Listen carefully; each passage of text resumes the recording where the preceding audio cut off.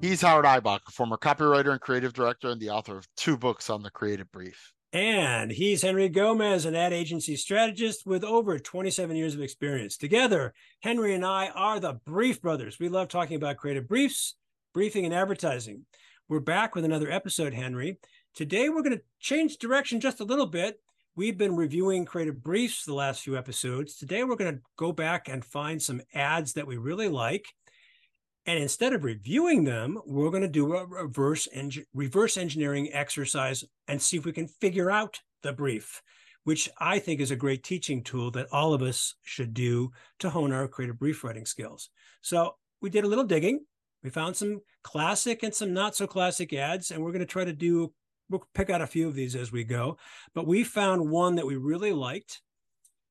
It's on a website called Empire. And this one breaks down by category. This is for Band-Aid. It's called theempire.com, and they break it down by product category. This one is for what is it called here? I forget what it is. Here it is. Cosmetic and hygiene print ads. This is the first one. And we have what I guess, and I think we both agree, is a very familiar image, but we noticed that it's not identified, not directly. So we all know that we know that this is the Hulk, and we know what happens to the Hulk when the character of the Hulk, Mr. Bruce Banner, gets pissed off or someone hurts him. He gets metamorphizes into the Hulk. Yeah, the guy clearly needs, anger management training, but that would basically kill the plot line of the whole show. So that's never going to happen. So what is clever about this ad, of course, is this is the after. He's been pissed off, and look what happens, or rather what didn't happen, to the Band-Aid. So what we're going to do today is answer 5 questions. We're going to try to figure out the brief, and we'll write a draft for the brief, too, which we'll post along with this episode. We're going to answer these 5 questions. Why are they advertising? Or, what's the problem that they're trying to solve? Who are they talking to? And then we're going to do our classic shift. What do people think now before they would see this communication? And once they've seen this communication, what would we like them to think? And then the 5th question is, what's the single-minded proposition? So you want to take a stab at this, Henry? You want to get started? What do you and we don't have to do these questions in any particular order. We can just do what kind of comes to our thinking. Where would you like to start on this one? So first of all, before we get into the brief, I think I want to comment a little bit on the end ad. Okay. And what to make sure that you're seeing what I'm seeing. And I think it's a brilliant ad, right? So we agree. First of all, it does require some work for you to figure out like what's going on in the ad, right? And then what you see is this Hulk hand, and you wonder, well, why does he have a Band-Aid on? And then you see at the bottom is the Band-Aid box that says flexible fabric. And then you realize, oh, and just like the caption here in the website says, he had this Band-Aid on before he turned into the Hulk. And if you're familiar with the Hulk, which this ad is banking on you being familiar with the Hulk, you know that when he turns into the, he bursts out of his shirt, out of his pants. Like, guys, Bruce Banner's got to have a new wardrobe every week because he's bursting out of clothes. But the Band-Aid stretches because it's made of a flexible fabric. So it's very clever. And to your point, there's no Hulk intellectual property really used here. It's a green, muscular, like bodybuilder's hand, but it doesn't say Incredible Hulk anywhere. These aren't Hulk Band-Aids, branded Band-Aids. So conceivably, they paid $0 for usage of this implied character endorsement because they never show his face. It's just this muscular hand with a Band-Aid, happens to be green.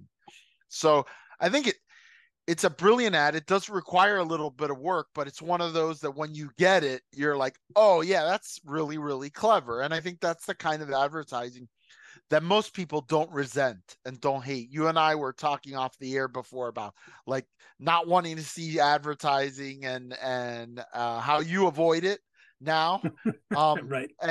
But when you see clever advertising, it doesn't bother you. It's actually part of the entertainment, whatever it is, in this case, a magazine that you're flipping through. Well, So the sad truth is, though, Henry, how often do we see really brilliant stuff like no, this? It's pretty rare. that's the point, is, Yeah, like Dave Trout would say, something like 94% of it is shit. So I would go higher, but yeah, that's just yeah. me. So in any Well, case, this to me, I mean, to your point, this to me it demonstrates what my first creative director, the one that I learned the most from, Tom Jordan, now retired from Hoffman York and Compton in Milwaukee, used to tell me and all the other creatives: draw the circle, but don't complete it. Trust the audience, which is a throwback to what David Ogilvy used to say: never underestimate the intelligence of your audience. You do so at your peril. So it does require a bit of work. It might have required the agency to do some persuasive talking to get the client to go with this. Maybe not, but I think the reward is worth the risk. yeah. So if we were looking at the brief and we said, well, why are we advertising? As a strategist, the story of Band-Aid, I think everybody kind of has it as one of those shorthands that we know there are product brand names that become synonymous with the product regardless of the manufacturer, right? So adhesive bandages is technically what these are, but everybody calls them Band-Aids, whether they buy the generic ones or the actual Johnson and Johnson Band-Aid brand one. So that's a double-edged sword, right? When become so synonymous with a product that everybody uses that name, even when they're not buying your actual brand. So it speaks to how big the brand is in people's minds, but also speaks to that now it's become a generic name for an adhesive bandage. So you could see why they would be wanting to differentiate, right? Like, what makes the original Band-Aid brand better than the store brand or some generic or other knockoff brand of adhesive bandage? So to me, the why are we advertising is to create desire for the actual Band-Aid brand as opposed to just the generic adhesive bandage category. So this sets try to set the category apart. I mean, I can't think of another brand just off the top of my head, a Band-Aid, even though I know there are others out there. Well, there's the generic drugstore brand. I know there's another brand that I can't remember right now. But that's my point. I mean, even you're making my point for me. This could be a category ad, and they're trying to break through the category ad to say, remember our brand. Yes. And they're doing it, no pun intended, in a very big way. Absolutely. Absolutely. Like, I think people automatically, if we didn't have the box at the bottom, we would think Band-Aid, but that doesn't necessarily mean we would buy Band-Aid. Right. Right. So I think this is really about differentiating again the Band-Aid brand from its no name and low name competitors. I mean, think of what we were talking about recently when we were interviewing Sarah Walker Hall and discussing the Kiwi brief. Kiwi is the category owner of shoe polish to the point where we can't name a competitor. So you don't want to do a category ad. You want to distinguish it for that brand. This is the same challenge. Well, I think that the difference with Kiwi is it's a slightly higher priced item. I think there are just frankly fewer competitors. There isn't a generic shoe polish out there that you would get, whereas Band-Aids are something that's disposable, right? It's just like you need it to do what it does, which is cover the wound for a day or two, and they get nasty and you got to change them every few hours or every day or whatever. And so I think that they were where Kiwi, I think their problem was people were paying less and less attention to their shoes, and therefore their entire category was going down, and they were trying to grow the category. Here, the number of times you're going to use a Band-Aid isn't going to change over the course of the year because of the advertising, right? Like I'm not going to spur you to cut yourself so that you could use the product. So there's a bit Well, of I a don't know, difference. Henry. I've heard some stories about you, Henry. I'm not sure about that. So the question here is how do we get people to choose us when they are in the market for a bandage, right? For an adhesive bandage. So I think that here it's like trying to reinstill some differentiation. And they're also, by the way, using through product innovation, right? So this isn't the standard Band-Aid. This is the flexible fabric flavor of the Band-Aid brand. And so I think it's using this innovation to differentiate itself from the other competitors that were out there that at the time didn't have that innovation. Well, one of the questions I get when I do my training, and I haven't used this ad, and I might start to use it because it is a clever ad and it provokes conversation. But one of the questions I would get for an ad like this, where it's done by a category leader, is, yeah, but you could put any Band-Aid brand in that little lower right-hand corner and it would still work. Why? What makes this unique to the Band-Aid brand? Well, like I said, number one, they are number one. So if I'm brand X adhesive bandage and I do this, people are going to associate it with Band-Aid. So that's Yeah. number one. Unless I find a real way to differentiate myself, that's going to happen. And then the other thing is, again, with these big package goods companies, what you ultimately have is you have a product, you introduce it, it gets successful, it gets copied. And then to stay ahead of the copycats, you have to introduce new SKUs, new variables, new variants of that product with the promise. This is an old promise, if we're talking about old advertising, it's like new and improved, right? The new and improvement here is that the fabric is flexible. And so the fabric being flexible provides a series of benefits. And here's one that we're never going to take advantage of because the reality is we're not going to become the Hulk. But we are going to get a cut on a joint, right? That we need it to be flexible. We are going to get a cut in a place that moves around. And so the ideal would be for the Band-Aid to be able to be flexible. So I think that this is what we're seeing here. This is potentially, and I don't know the year of this, potentially a launch of this specific variety of Band-Aid. Right. Okay. Number two, who are we talking to? One of the things I encounter when I do my training and when I write about briefs is the tendency is to try to talk to everybody, and the failure or the weakness of even making that attempt is that you end up talking to no one. You have to talk to a very specific person, a single person who can be representative or universal. Do you agree with that thinking? And if so, how would you go about answering the question, who are we talking to here? I mean, I think, without having worked in this category or this, particular product, I just use my strategist thought process to say, okay, who buys Band-Aids? And the truth is probably the vast majority are moms. Moms. Yep. I was just going to say, they're responsible. They're in the drugstore more frequently than dads. Two, they have to take care of the kids and the dad, right? So that they're kind of like the healthcare CEO of the household, and they're also the ones that tend to be in the retail channels where we would buy these adhesive bandages.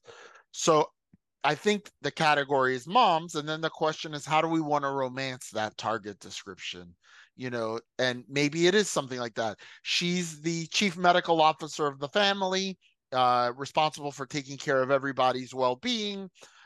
She's in the drugstore frequently, sometimes as many as times as twice a week, picking up odds and ends, snacks, beauty items, and yes, health items and medication for herself and the whole family. She's not necessarily interested in the things that her kid is interested in, but she knows what her kid is interested in, right? Which might be a starting to lead us toward how we might end up with like an Incredible Hulk Well, ad, right? Like, I was gonna ask that as kind of a devil's advocate. Why do you think that the client or the agency might think that the Incredible Hulk?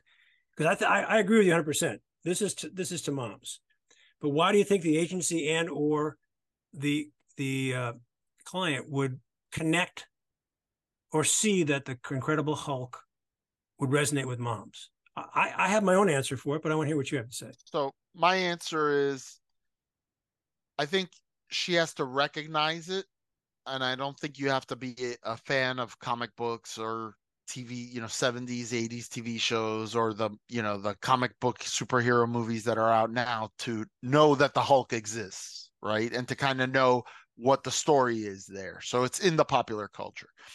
And on top of that, I think a mom would know. Listen, I hate superhero comic book movies. This is like a personal pet peeve of mine. I think it's the infantilization of American adults, particularly men. I think it's also a bad sign for Hollywood that they can't come up with something that wasn't created 75 years ago in a comic book and just keep rehashing it and doing sequels. So I hate this stuff. 100% agreement. But 100% agreement. but unfortunately, my daughter loves this stuff. So that's my curse. That's how God decided to curse me, is that my daughter, not my son, my daughter loves Marvel comic book things. She tells me what's DC, what's Marvel, and this one and the Flash, and I sit there. She's telling me like, and she's at an age where she gets going, and you can't stop her. And I tell her, I said, that I don't like this stuff, right? And she laughs and she keeps telling me about it. So I think a mom would recognize this through her child and see it through the child's eyes. Yeah, I agree 100%. I guess I would add to that by saying moms recognize, especially adult males, for the babies that we really are. We scratch our toe and all of a sudden we're incapacitated.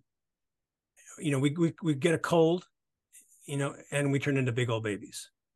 So I think what you said combined with that recognition, I think makes this work brilliantly. So we know it's moms. Okay, so our shift, what do they think now? Well, let's just assume this. What do moms think now about Band-Aids or the category of Band-Aids?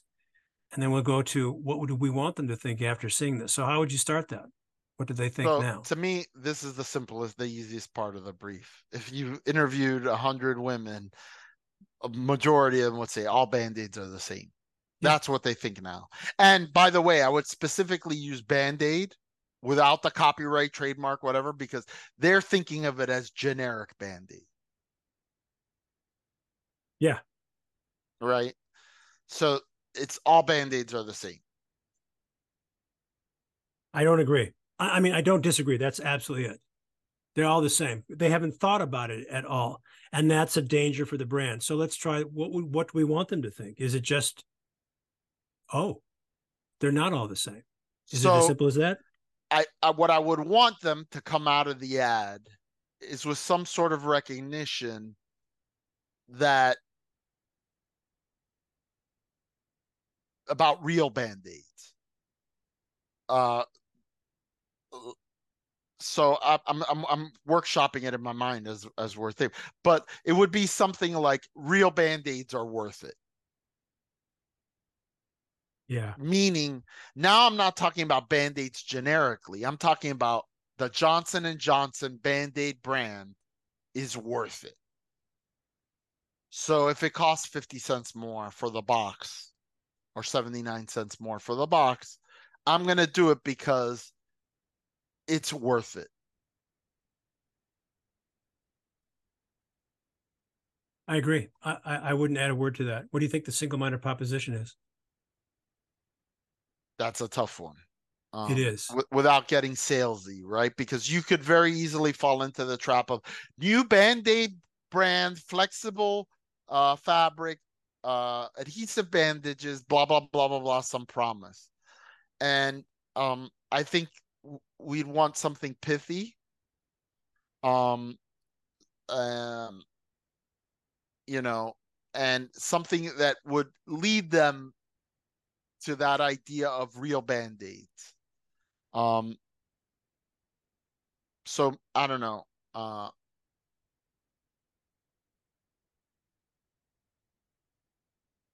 Something like real band-aids for your real life, right? Okay. Real band-aids for your real life. And then the interesting thing about that, by the way, is if you put that in there as real band-aids for your real life, and again, this is off the top of my head. I haven't sat down and really thought about this. But if you did something like that, look at the ad. The ad isn't about real life, Not at right? all. This is a fictional, but there's an implication here of, in this fictional world, this band-aid, look at what it does because it's flexible. This is actually really practical in your real life, right? This is by putting it in this superhero world where it performs in your real life, where you need it to, just because it's on the joint or whatever, it's going to work. So I kind of like that a creative would subversively take it out of the real world into a fake world that makes the real world more real, if that makes sense. Yeah. Now we have the benefit of seeing the result. And so we can kind of, that's what we call it, a reverse engineering exercise, which makes our job a little bit easier because we don't have to do the work to come up with the idea. But as a creative looking at this, I want to have a little fun with it because I'm trying to be inspired. I want to kick the butts of the creatives to do this. So my first, without even thinking, my first thought was real band-aids are not a stretch. Yeah. Good. I don't know. Or are a stretch. Yeah, you could do the negative or the positive. And Real band-aids, they're a stretch. And it could mean both. It's, you're gonna stretch a little more money, but it's because they stretch that you're gonna wanna. there are a lot of levels. There are a lot of levels Yeah. you can. Is Yeah. it worth the stretch for a few more pennies to get a really good band-aid? Yeah, it is. Band-aids are worth the stretch. Yeah, yeah. So there are some Band-aids that are worth iterations. the stretch. That's a good single-minded headlining Yeah, proposition. yeah. See when we collaborate here, Henry, we come up with something even better. 100%. That's why creative teams usually come in pairs. Absolutely. That's what I've been advocating for years, for years. Okay. We wrote a brief. I think we've got the start of it. What we'll do is, I've been taking notes for those. I don't think I've been on screen. You can see me doing it, but I'm taking notes, and we're going to polish this, and we'll include this with our final discussion about it. And we've got ourselves a brief. Good stuff, Henry. Good stuff, Howard. He's Henry Gomez. And he's Howard Eibach. And together we're the Brief Brothers. Till next time. Bye-bye. Bye.